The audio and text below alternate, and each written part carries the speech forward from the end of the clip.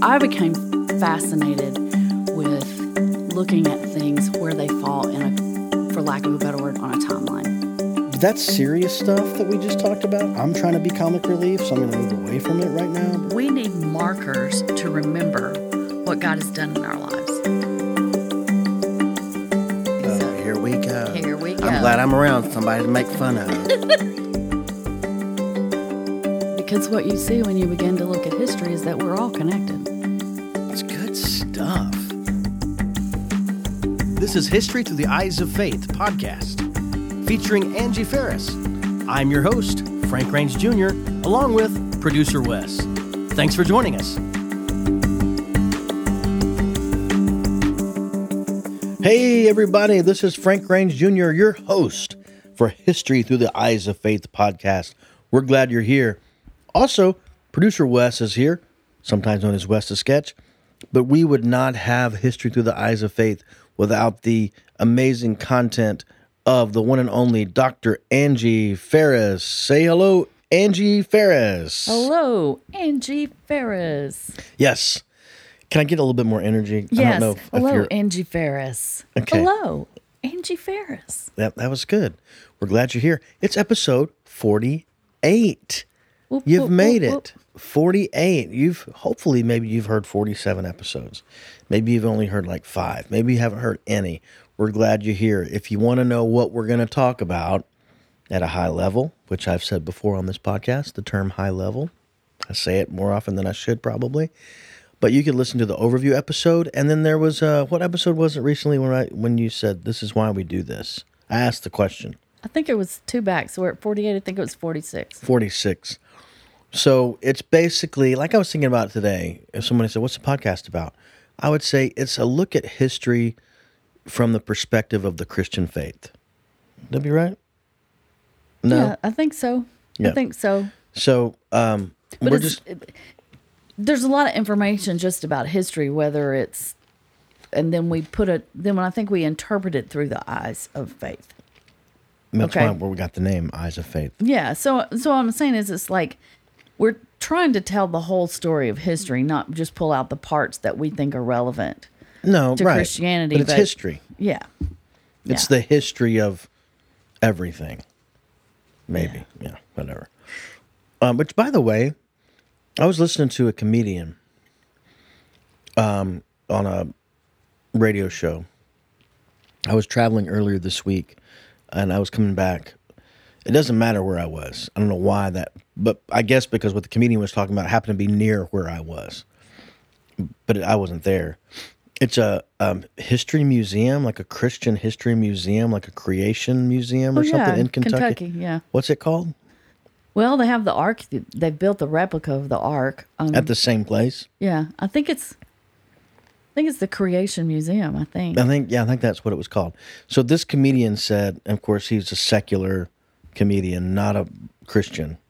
He said, "I want to go there so that I can just make fun of it." That was his whole point. He wanted to go there to make fun of it. But he went and had an experience like, this is kind of cool. Like, he kind of liked it. But he said, and this is a joke, right? But I thought it was kind of funny. It says, he goes, the point of the museum was to show that humans and dinosaurs like hung out together. And they were cool. So I've not gone to this museum. But the fact that might be something that you'd see, like a guy with a there's pet. a lot. They have a lot of stuff on YouTube. Like I've seen a couple of like little snippet tours. Like I think during the pandemic when they were closed, they created videos that were like, okay, we're gonna tour this section or we're gonna talk about this topic in the museum. So there's cool stuff on dragons. On dragons. Yes, and So what is I mean, you may not know anything about this museum. Obviously, you might. I know a little bit about it, but not much. But how much of the museum? Hold on. Oh my gosh, poor guy. Well, I got a little meal. Hey, I got me a little popcorn kernel there in my throat, baby. Oh my goodness.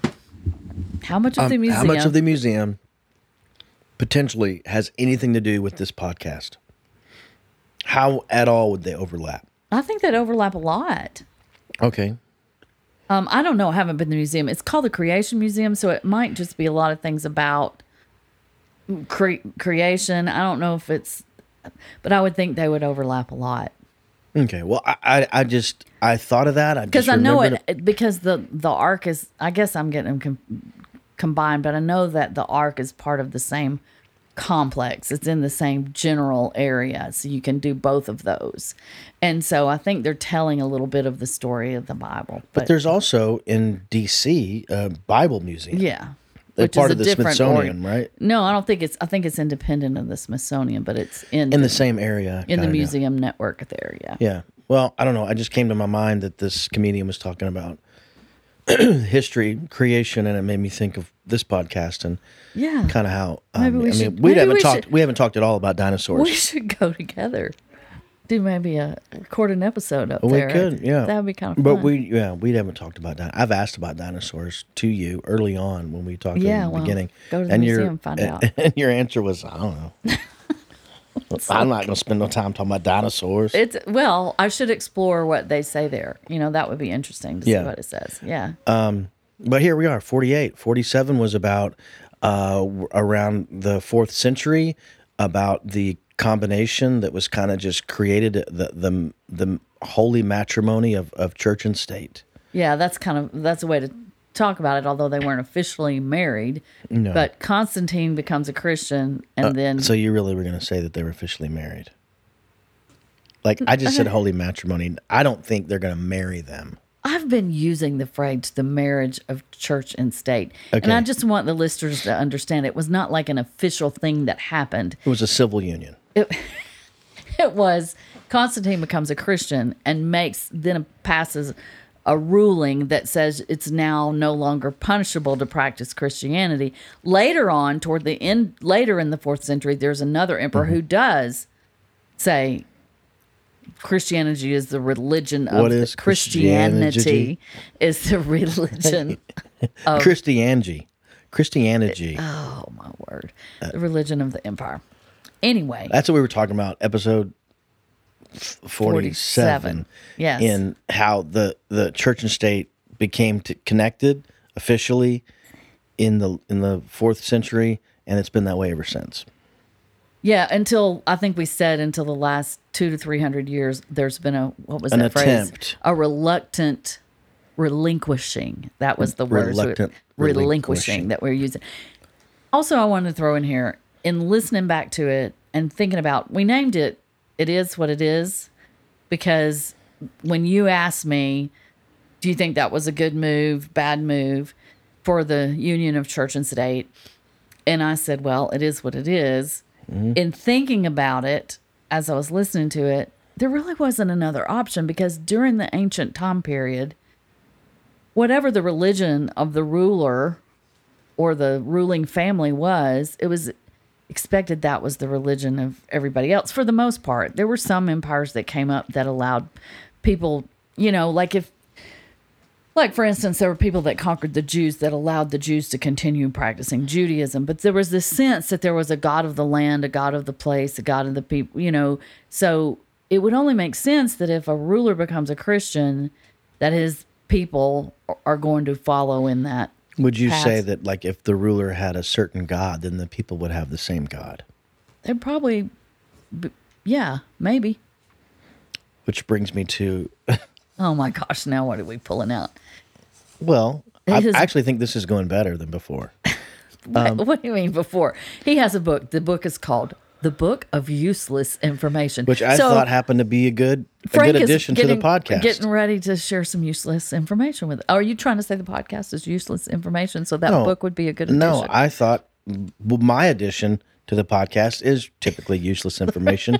Now I have a whole book that I can apply to it, that I was given as a gift several years ago, and I saw it today, and I was like, oh, I can add that.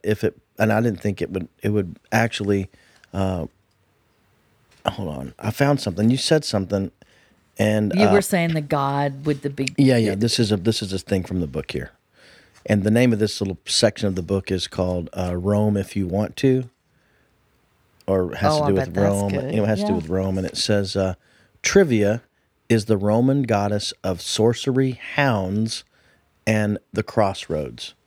So I just thought that was interesting that trivia was a goddess. I didn't know that. Trivia. Trivia. The goddess trivia. The goddess trivia.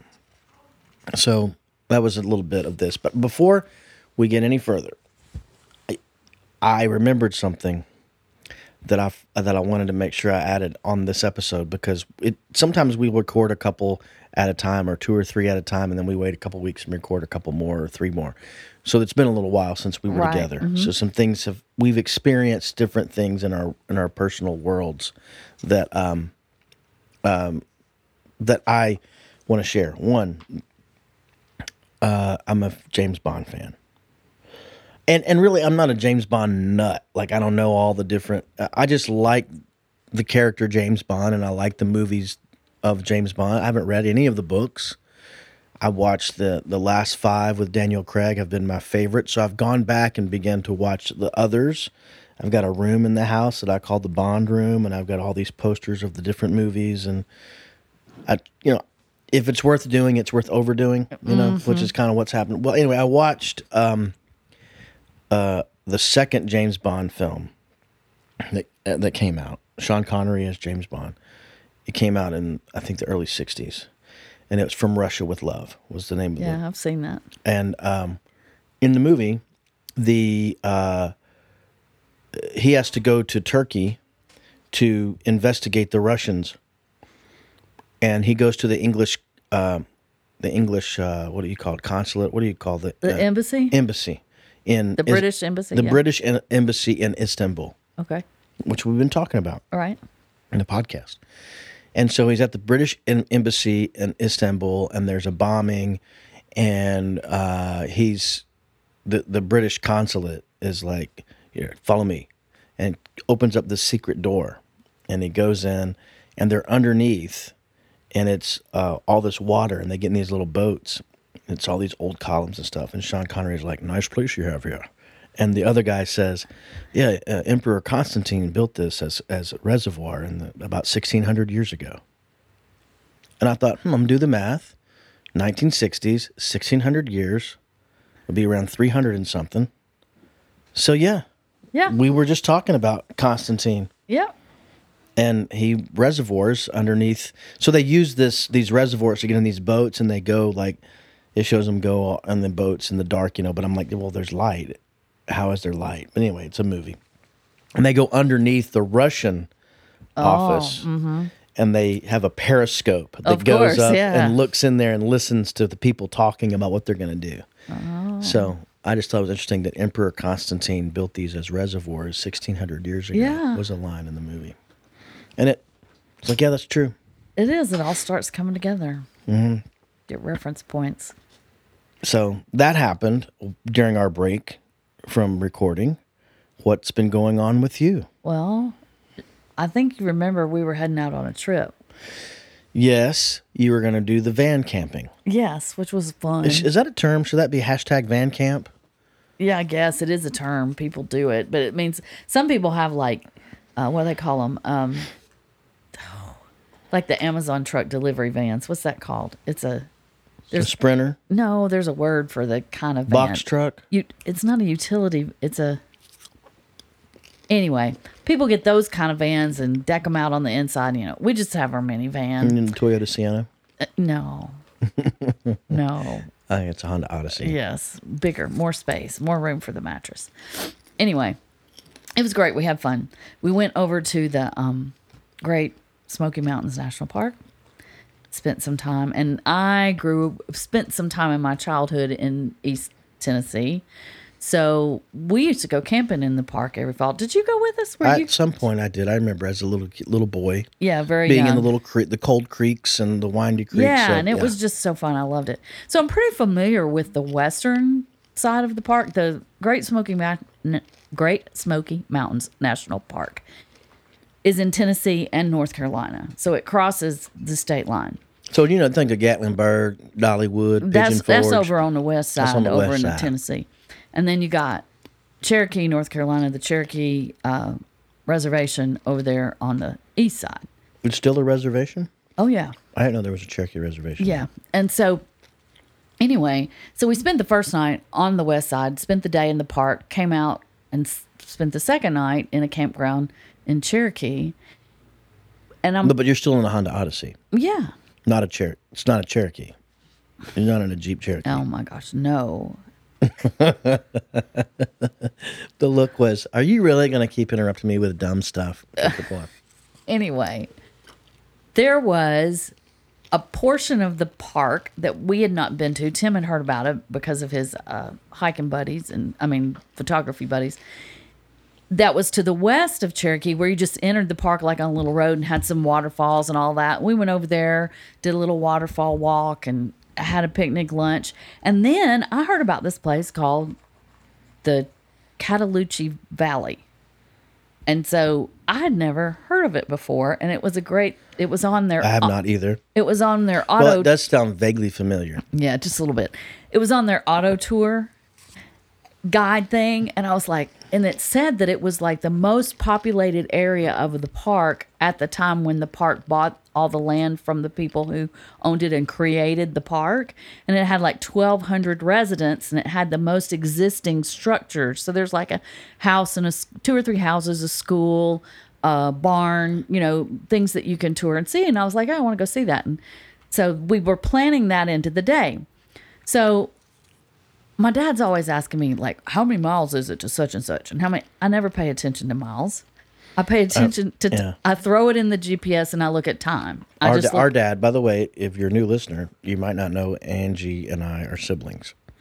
But our dad would say, I'm at mile marker 621. You're about mile marker. What exit? Exit 242. I don't know what exit is. I know what the sign says. It's like, yeah. And always has a road atlas in the side of his chair, right? Yeah. So anyway, I just know that we have time to do it because it's an hour and 11 minutes over there. But you know how many miles? We should have caught on. Because it was an hour and 11 minutes to go 37.8 miles. Were you having car trouble? No, that's what the GPS said. Now, I also should have been paying attention. Was it walking? No, it was driving. I should have been paying attention to the description in the little brochure about the valley, because it says it's nestled among some of the most rugged mountains in the southeastern United States, surrounded by 6,000-foot peaks. This isolated valley, and blah, blah, blah, blah, blah. I'm like, so they talk about, in the brochure, they talk about the roads in the valley, and that part of it's not gravel, but most vehicles can handle it. Don't worry about it. But yeah, we got a map. If Wes can throw up the map of that's the road. It's nothing but switchbacks. You essentially drive up 6,000-foot peak and then go down the other side. No, and that you didn't have any clue that was what you were going to do. No, because we weren't paying attention. Had you had a clue, would you have gone anyway? I don't know. That's a good question for Tim. He was driving. He's pretty white-knuckled.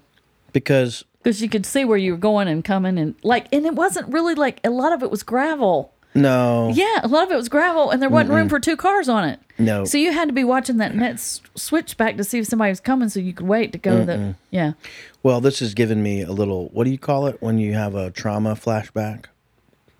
What do you call that? PTSD. PTSD. This has given me a little PTSD. Oh. Well. From what you had a part in about 6 years ago. Well, it did remind me, that drive did remind me about what I think you're fixing to talk about.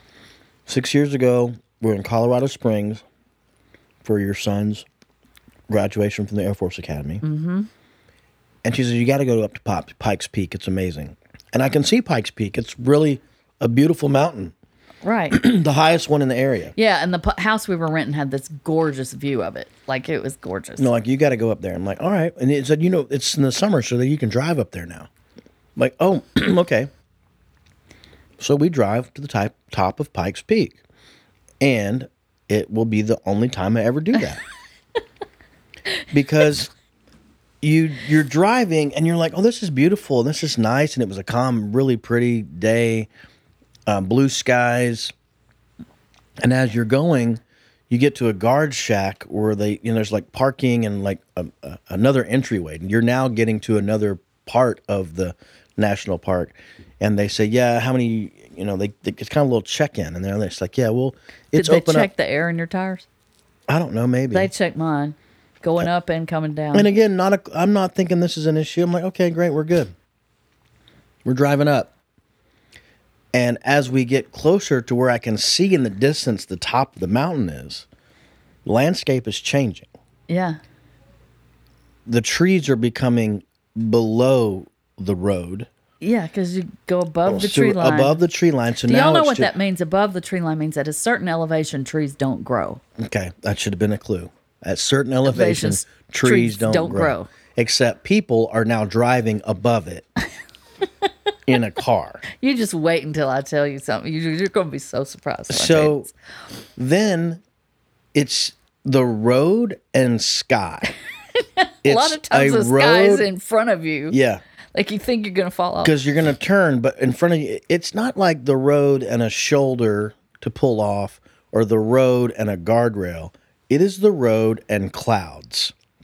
And I was freaking out. I was going really slow, thinking if I have some sort of unplanned seizure and this car just kind of goes 4 feet to the right, then I can't even talk about it really. It's so freaky. I do recommend taking the train, y'all. There is a train. You can go. It's really nice. Anyway, we get to the top, and the thing I want to do the quickest was leave because I just they have a nice gift shop up there, cafe. Mm-hmm, they do, and I'll add that little bit of info to those that if you're going up there and you make it to the top, get the donuts, and I'll tell you why. Apparently, they're fantastic because of the elevation and where they make them.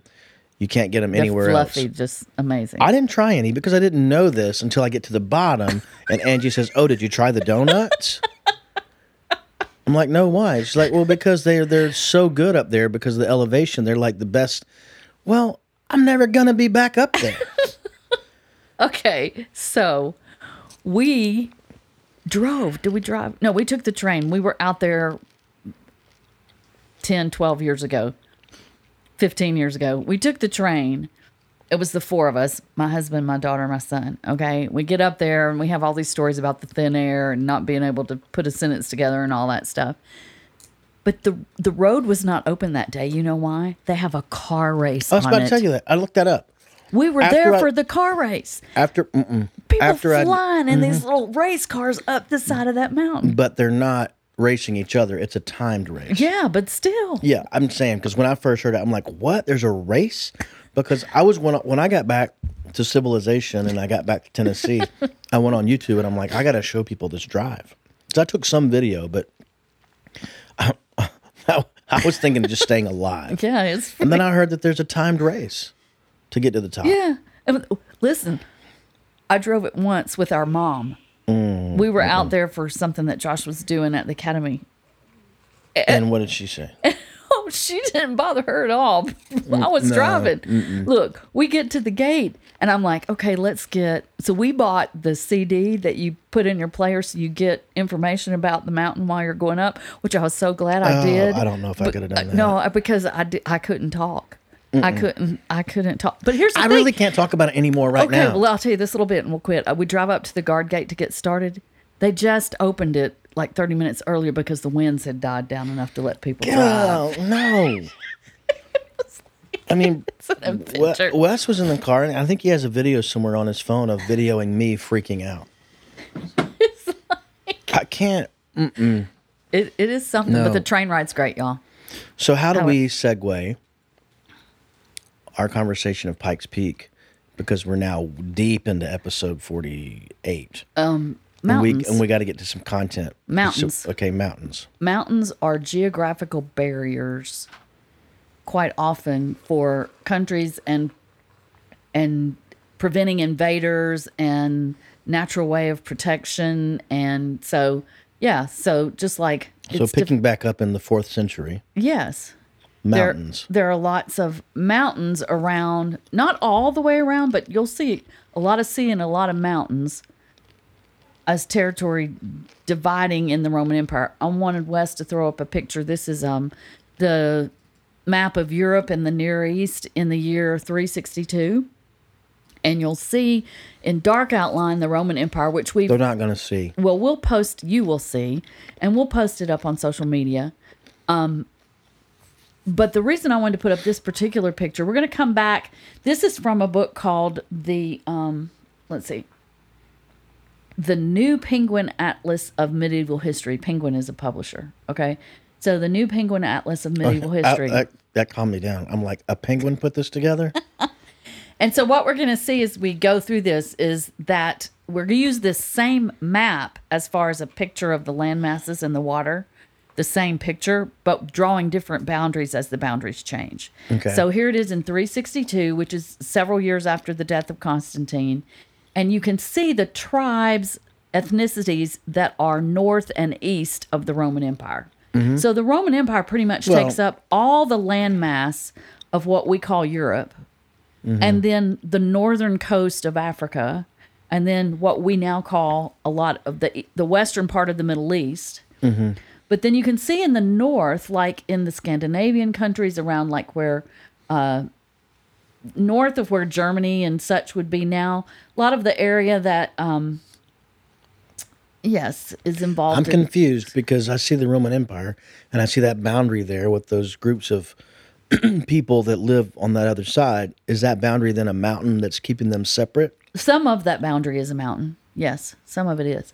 So the Ostrogoths, the Visigoths, the Slavs, the Balts, lots of, probably 10, 12, 15 different groups around there in 362. Now, what we're going to see happens is that if you remember, and I think we'll come to this again in a minute, the Roman Empire had been divided before Constantine for management purposes, and then Constantine brought it all back under him, and then it becomes divided again by some later emperors that come after Constantine. So we're going to start talking about the Western Roman Empire and the Eastern Roman Empire.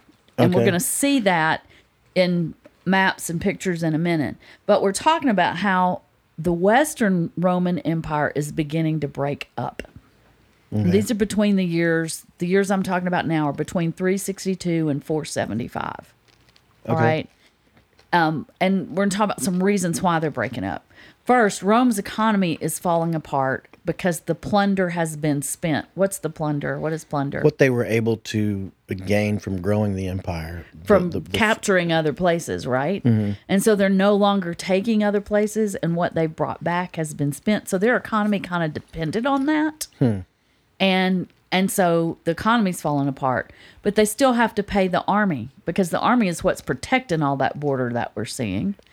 And so they have to raise taxes in order to pay the army, and unemployment is up in the cities. So that's not going great. So the citizens are demanding that the government entertain and provide for them, which they've always done. So everything's falling apart. Now the emperor's moved. So the emperor's not even in the city anymore, right? He's over in Constantinople, not in Rome. Right. So it's because he's so far away, it's easier to trade and negotiate with neighboring tribes than to get a response from the emperor. So if you're living up there in that western part of the Roman Empire, up toward the north, where you've got all those tribes just across the line, it's easier to work out deals with them if they're giving you a hard time than to wait to hear from the emperor because he's so far away anyway. Right. So, and most soldiers in the Roman army were Germans, and most of the invading tribes were Germanic tribes. So see, they had been hiring people as they conquered them. So a lot of the people I got thrown off. Why were they called Germans? That's just one of the ethnicities, okay? And it's probably a family of ethnicities that are called Germanic. Okay. Right? Again, Frank, not Western civilization. That's another family, the Franks. Well, we didn't need it. Well, no, they're going to come up in a minute too. So the point being that the people in the army are related to the people that they're trying to keep out. Which might or might not work, right? Be difficult. Right. So we have a Can I tell you something? Wait, I'm interrupting your thought. Yes. Let me go through some more reasons. Another reason that the Western Empire is breaking up is because the split of governing the empire once again, after Constantine, somewhat after his last son ruled, the next emperor came in and split the empire again. Okay. So because of that, a lot of times in addition to the fact that the empire was split into West and East, I don't know what has happened, but he is laughing so hard he can't breathe. Keep your train of thought, please. It's hard. Because it has nothing to do with what you're saying. Okay. All right. This part of the episode, I'm going to just indulge here for a second. I was checking something unimportant. I'm listening to you, but the thought that went through my mind was, what if we started laughing and we couldn't stop? And so that made you laugh. And it made me think, that's funny. And then I started laughing. And I thought, we've not had that happen. So well, we've had it happen around content a little bit, yeah, but not just out of the blue. No. Which is good. Maybe we won't have it happen now. Now we won't have it happen now. But yeah, so the empire is split for governance purposes, right? So the hey, I'm going to be over here in Constantinople. This is the Eastern Emperor, and then you have a Western Emperor. And that was on purpose. Yes. Okay. And there was not a clear line of imperial succession. It wasn't clear because who if you had two. Well, it wasn't clear even when you had one. The whole history of the Roman Empire, it was never really clear who the next emperor is going to be. Sometimes it was their son. Sometimes it was the guy that won the next battle. Listen to these statistics. Of the 70 emperors to rule Rome between 14, which was Augustus, the first one, and 395 AD, more died of assassination, 23, than of natural causes, 20, and that's not even including those who were possibly assassinated, 8, executed, 3, or forced to commit suicide, 5. A further 9... Well, let's go back. How many were forced to commit suicide? 5. 5. Potentially assassinated, how many? 8. Are we going to have to add these up? I want to add them up, because they should have added them up. He said there were 70 of the 70. Right. Okay. Of the 70, he said 20 were assassinated. 23 were assassinated, 20 natural causes, 8 possibly assassinated, 3 executed, 5 suicide, and 9 39. 9 deaths what? on the battlefield. 45. So that's 45 of the 70. No, that's it's where not. I'm going. 23 and 20 is 43 alone. It's not worth getting off on all this, okay? No, it's not a good statistic. 20 died of national causes. 23 assassinated plus 20 with natural causes. That's 43 right there. Yeah, I'm not counting the 20 of natural causes. Because I want to know how many died. Okay, so then you just take 20 away from 70 and it's 50. Okay. I said 43. Hope y'all enjoyed that. This is just a better statistic. 50 is a high percentage of 70 instead of saying 23. Okay. Point being, yeah, there was not a clear line of succession. Who knew what was going to happen to you, and who was going to come? More than likely, it was not going to be good. Right. So that created instability. Then the fact that you've got it split, right? Mm-hmm. There wasn't a stable government now with any might to protect them. Okay, because of this economic situation, because that the soldiers were closer related to the people they were fighting against than the people for whom they were fighting, because they were so far removed from the emperor, people didn't feel stable. So the stable citizens, like these what used to be the Roman elite, what used to be the foundational families in the city that would normally pull together and make something happen, started moving to the country and built estates in the country where they could protect themselves. Mm-hmm. And peasants came and worked for them, which this is now sowing the roots for feudalism. Oh, I need to know what feudalism is. You don't know that. Feudalism is the whole system of the Middle Ages lords and kings and knights and all that. And we'll talk about that when we get further into... Guess what I just got excited about? What? Monty Python. Okay, here we go. Don't go there yet. I'm not. I'm just excited that now I get to use all of that in the Middle Ages. Yeah, well, when we get further into the Middle Ages, we will be discussing feudalism. I think it's interesting to see how that got started. Okay? Mm-hmm. And part of it was the Roman elites moving out into the countryside. That wouldn't be true for all of Europe, But that's part of that. Okay. So I want to read some. Just for the listeners, I'm very excited to memorize a scene from the Holy Grail that'll apply. Looks like in the next few episodes. Okay. I want to read some stuff from the Silk Roads. Okay, remember that book? So the world, this is, I think, tremendously interesting. The world was entering a period of environmental change.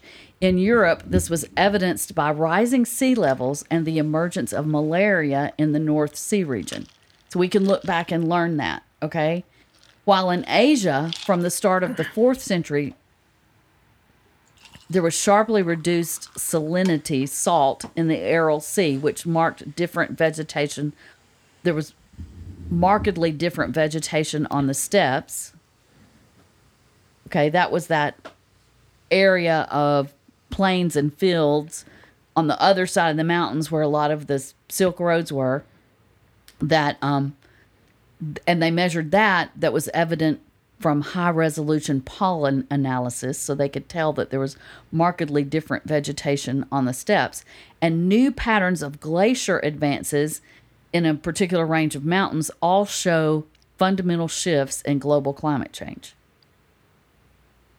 So what happens when where you live and raise crops or graze your animals becomes too cold for you to live in there anymore? You got to move. And if you move, the people that you move out of the way have to move. And the people that they move out of the way have to move. And so this chaotic situation created the perfect conditions for the mosaic of steppe tribes, all those tribes we saw in that picture, to some of them to consolidate.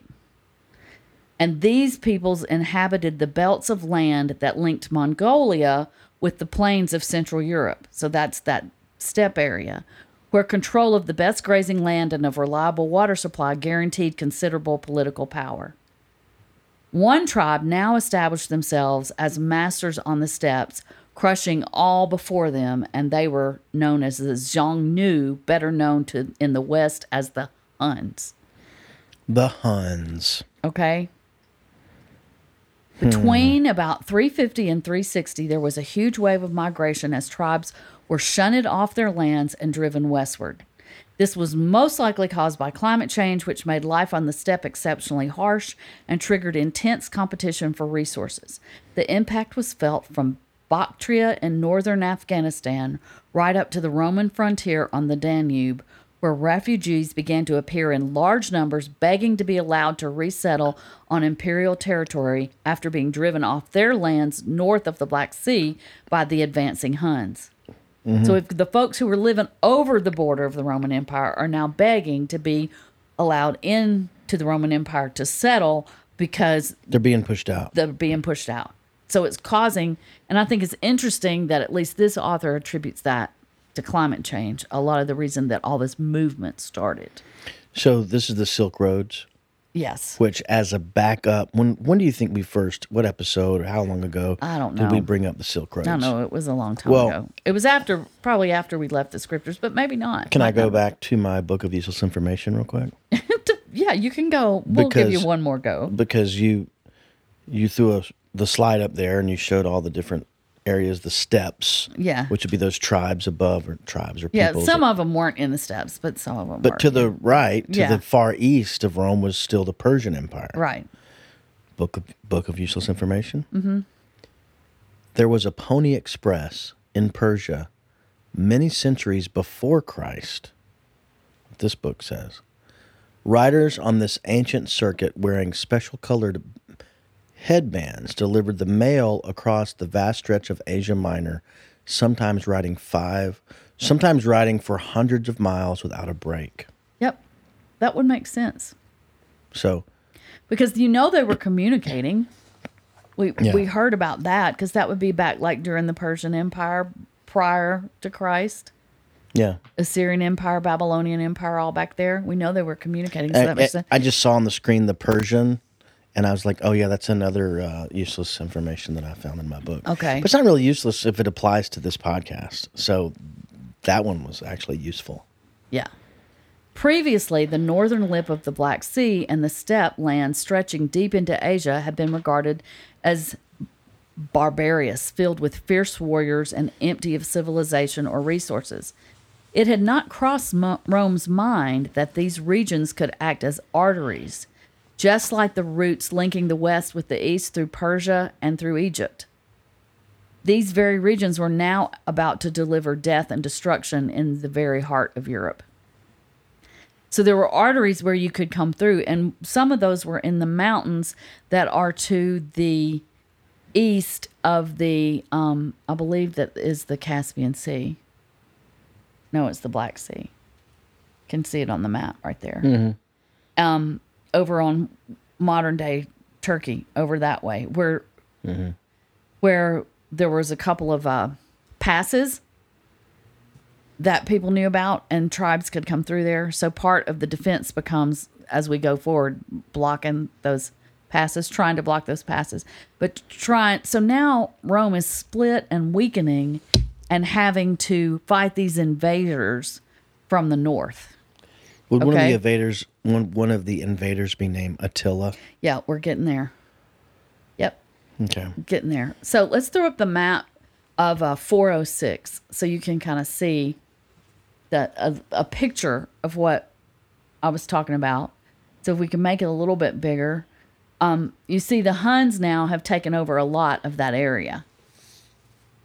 And you can see how the Visigoths and the Vandals have come through into the Roman Empire and settled even all the way down into Italy. And some of that is not settling. Some of that is conquering and fighting their way. Mm-hmm. Okay. And we also see in this picture the division of the Eastern and the Western. So pretty much the West is like west of including the boot of Italy, and then west of that. And the East would be Turkey, Greece, so I don't want to jump too far ahead here, but I'm excited to see, or at least I'm seeing a glimpse of the fall of the Roman Empire. Yes. Of what's coming. Yes. And so this is 400 AD. 406, yeah, in that picture, yeah. Can I even ask about what year the Roman Empire is done?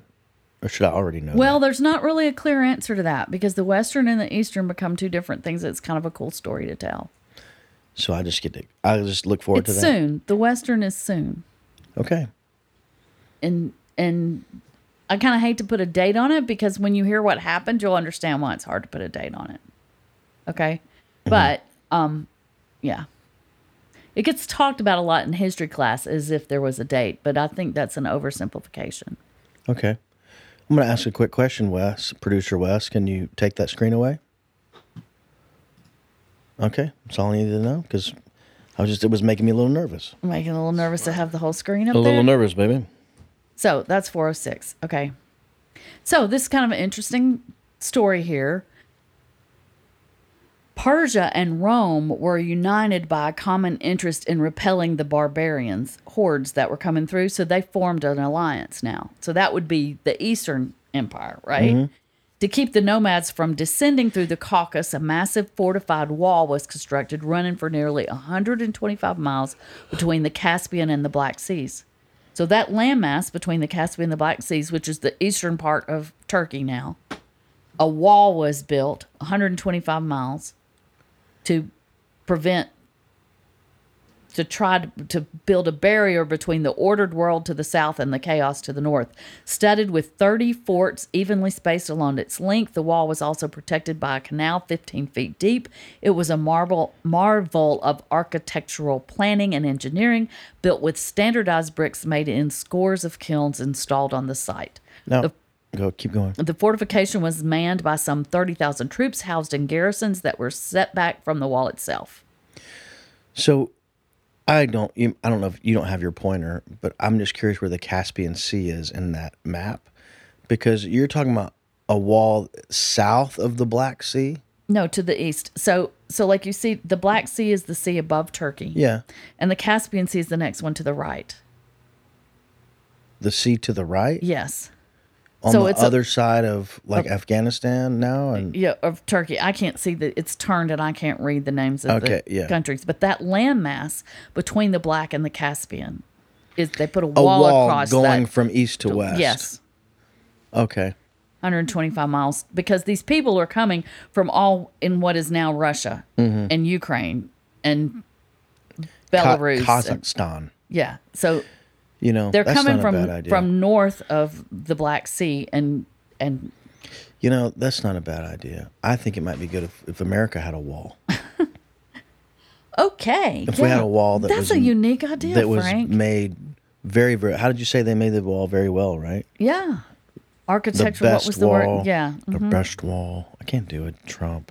Dang it. Okay. Got to work on it. So, Rome not only agreed to make regular financial contributions to the maintenance of this Persian wall, but also, according to several contemporary sources, supplied soldiers to help defend it. In a sign of how past rivalries, because there had been past rivalries between the Roman Empire and Persia, had been set to one side, in 402, the Emperor Honorius in Constantinople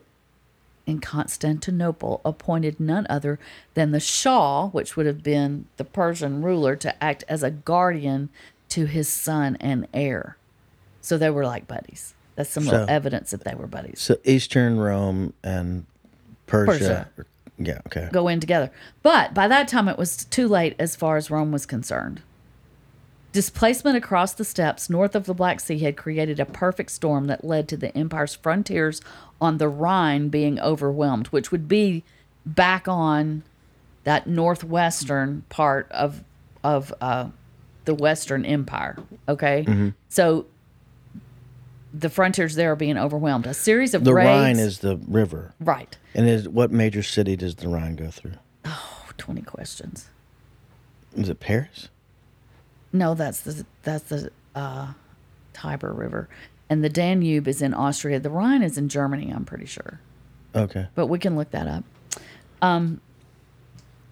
A series of raids in the late 4th century cleaved Rome's western provinces wide open. Cleaved them wide open, with tribal leaders gaining personal kudos from military successes as well as material gains that drew in more followers and gave fresh momentum to further attacks. Kudos, that was the word, not kudos or whatever I said. Kudos. Okay, so here they come in from the north. As the imperial army struggled to make a stand against the attacking hordes, one wave after another crashed through the empire's defenses, leading to the devastation of the province of Gaul, which is like modern day France, Germany. Yeah. Okay. So things went from bad to worse when Alaric, a particularly effective and ambitious leader, marched his tribe of Visigoths down through Italy and camped outside Rome to bully the city into buying him off. As the Senate desperately tried to do so, he grew tired of being stalled and in 410 stormed and sacked the city. Of Rome. Yeah. So if we go back to that last map that we had up there in 406, you can see that the Visigoths are coming way down into Italy. They got a little path going all the way down in through there, and actually sacked Rome in 410. But it was just a visiting sack. It wasn't a takeover. And when did we come up with the term sack? We I don't know. Sack Rome. You always have these questions that I don't know the answer to. I don't know what that. Well, I mean, even here, I want to get way ahead on my. See the Monty Python. arrows in that picture coming down through there, on the. No, that's over on the. So you can see that's in 406. You can see them moving around, but they haven't made it down. They're across the ocean. They're across the water from the boot of Italy, and then coming back around. Yeah. So there's a lot going on. Okay, Yeah. so when Rome was sacked, shock resonated across the Mediterranean. In Jerusalem, the news was met with disbelief. And this is a quote from Jerome. Remember who Jerome was? A historian. No, No. that was Josephus. Jerome was the one that translated the Bible into Latin, the Latin Vulgate. We mentioned him, I think, in 2 episodes back or the last episode. Yeah. I can't remember. So the speaker's voice failed and sobs interrupted his speech, wrote St. Jerome. The city that had conquered the whole world had itself been conquered. Who could believe it? Who could believe that Rome, built up through the ages by the conquest of the world, had fallen, that the mother of nations had become their tomb? At least the city was not torched. Burning or not, Rome's empire in the west now fell apart. Soon Spain was being ravaged, attacked by tribes such as the Alans, whose homelands lay far away between the Caspian and Black Seas, and whose trade in sable skins had first been carefully charted by commentators writing in China nearly 2 centuries earlier. Another tribal grouping, the Vandals, who had been displaced by the Huns, reached Roman North Africa by the 420s, taking control of the principal city, Carthage, as well as the vibrant and lucrative surrounding provinces that supplied most of the western half of the empire. So I have another picture of 420, where you can see the movement of these folks. At this point, the Vandals were not yet set up in. Are you going to throw that one up there, Wes? The 420. The Vandals are not yet set up in northern Africa in Carthage. Okay. So we don't need the visual right now. Yeah, as if this were not bad enough, in the middle of the 5th century, having flushed forward a hodgepodge of tribes, Goths, Alans, Vandals, some other ones I can't pronounce, 4 or 5 other names, and others besides the Huns themselves appeared in Europe, led by the most famous figure of late antiquity, Attila. So here we go. Yeah. So that was by the middle. So I'm just going to show you. So that He's got it up there. Okay, now. so there's 420. 420, You can 420, see guys. how those Visigoths and Vandals are moving all around inside what is now Spain, France, and you can see how part of Spain is now outside of the Western, and part of France is outside of the Western Empire. And then if you throw up the next one, West, Yeah, he just did. the 451, you can actually see how the kingdom of the Vandals is now on the north shore of Africa where Carthage is. And look how much Attila has come down into what we now consider Europe, Yeah. pushing down through like into Austria and down through what is now Germany. So we'll have these available for you to look at up on Instagram, and so that you can see what's happening on these maps. But visually before us, we see the Western Roman Empire crumbling. Yeah, in the late 5th century. Mid to late 5th century. Yeah. How about that? Yep. Roman Empire falling like that. And Attila the Hun. here's something, I'll just go ahead and say this right now. Right now we're calling the Western Roman Empire and the Eastern Roman Empire. In a way, the Roman Empire continues for hundreds of years after that, because the Eastern Empire doesn't fall for a very long time. Okay. Okay? But us being Westerners, we talk about the fall of the Roman Empire. What we're really talking about is the division. the dissolution, is that a word? Yeah. Of the dissolving of the western part of the empire to the point that it doesn't exist anymore. We're not to that point yet, but we're getting there. Okay. Yeah. Well, I think we're Okay. getting also to the end of 47. 48. We're Way getting to past the end of 47. We're almost to the end of 48. And Frank has brought a gift bag. Mystery bag, a mystery bag. Now it's time for a mystery bag. He's bringing I the brought show. a mystery bag. It's white. Yeah, mystery It's a little bag. white Probably bag. at some point you'll hear the theme. And yeah, so I thought I would do my part and bring a mystery bag to the studio for this Thank episode. you. Now, it's a teaser. Okay. It's a teaser that we can discuss in 49, Okay. but we can do the mystery bag now if you'd like. Oh, so we're going to tease for 49? No, I think we need to do the mystery bag, and then you'll see. Oh, okay. Okay, we might need producer Wes's help to get the bag. Well, I can get it. You want me to give you the bag? Sure. Okay. Sure. So it's a pretty nice size bag, guys. It's like a little larger than average gift bag. Seems very light. Yes, it's very light. Frank handed it to me. It's very carefully decorated and packed with plastic bags. So you don't have to. You have to guess like we did before. Like we always guess. Okay, guess. So, is it something you eat? Yes. Oh, that was a good first guess. Yeah. Am I supposed to guess particular things? But you can. Might want to guess. I mean, it is something you eat, so you can guess particular things, and then we. Did you make it? No. Oh, you purchased it. No. It was a gift. Yes. Somebody else made it. I would hope so. It exists. They made it in their home, like a homemade I don't know gift? where it was made. Oh, wow. So, and it came to you somehow. Mm-hmm. Somebody brought it to you? No. You just found it on the side of the road? No, it was given to me. Hey, here, you can have this. Oh, They okay. didn't bring it. I guess they brought it to me, but it wasn't like they came from a distance and Sounds gave it. kind of unsafe. I think it's safe.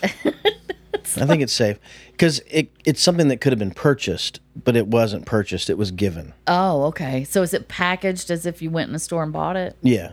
Oh, okay. Yeah, I guess. I mean, Okay. Yeah. Is it savory? Or is No. it sweet? Sweet. It's sweet. Mm-hmm. Do you want me to open it? I'll say that it is super sweet. It's super sweet. Oh, does it have something to do with Elvis? It does. Oh, it's not a peanut butter and jelly sandwich, is it? No, which would be peanut butter and banana. Peanut butter banana, that's right. But you can now dig in there.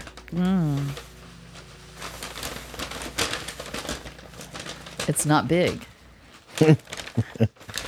It's a Elvis cookie. Yeah. It has his likeness on the cookie. Yeah. What does it say on the back? There's a little sticker on the back I didn't It see says before. Triple Crown Bakery. Oh, really? Mm-hmm. So that's local.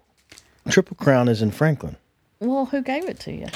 Well, as we may discuss on the next episode. Oh, okay. So that's the teaser. I think that's a good teaser where the cookie came from. Yeah. I can tell you where the cookie came from on episode 49, which it's a good story.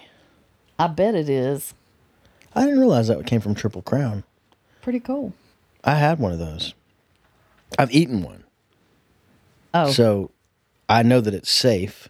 cool. Yeah. So there you go. So when we get into episode 49, we will discuss the Elvis cookie. The Elvis cookie and some cool information Okay. about migration and languages and tribes and that kind of stuff too, as we're beginning to look at the dissolution of the Western Roman Empire. What were you imitating when you did that? Because I was just trying to get all that. I don't know. I that was was just a pretty trying to get through the words, and then it way went back somewhere. here. All right. Well, episode 48 made it to existence. And we will see you on episode 49. Thanks for listening to History Through the Eyes of Faith podcast, brought to you by One Thing Only. For more information and related content, head over to onethingonly.org and click on History Through the Eyes of Faith podcast. There you will find related content, as well as a way to ask questions and make comments. We want to hear from you. You can find us on all your streaming podcast platforms. Please rate and review. Thanks again.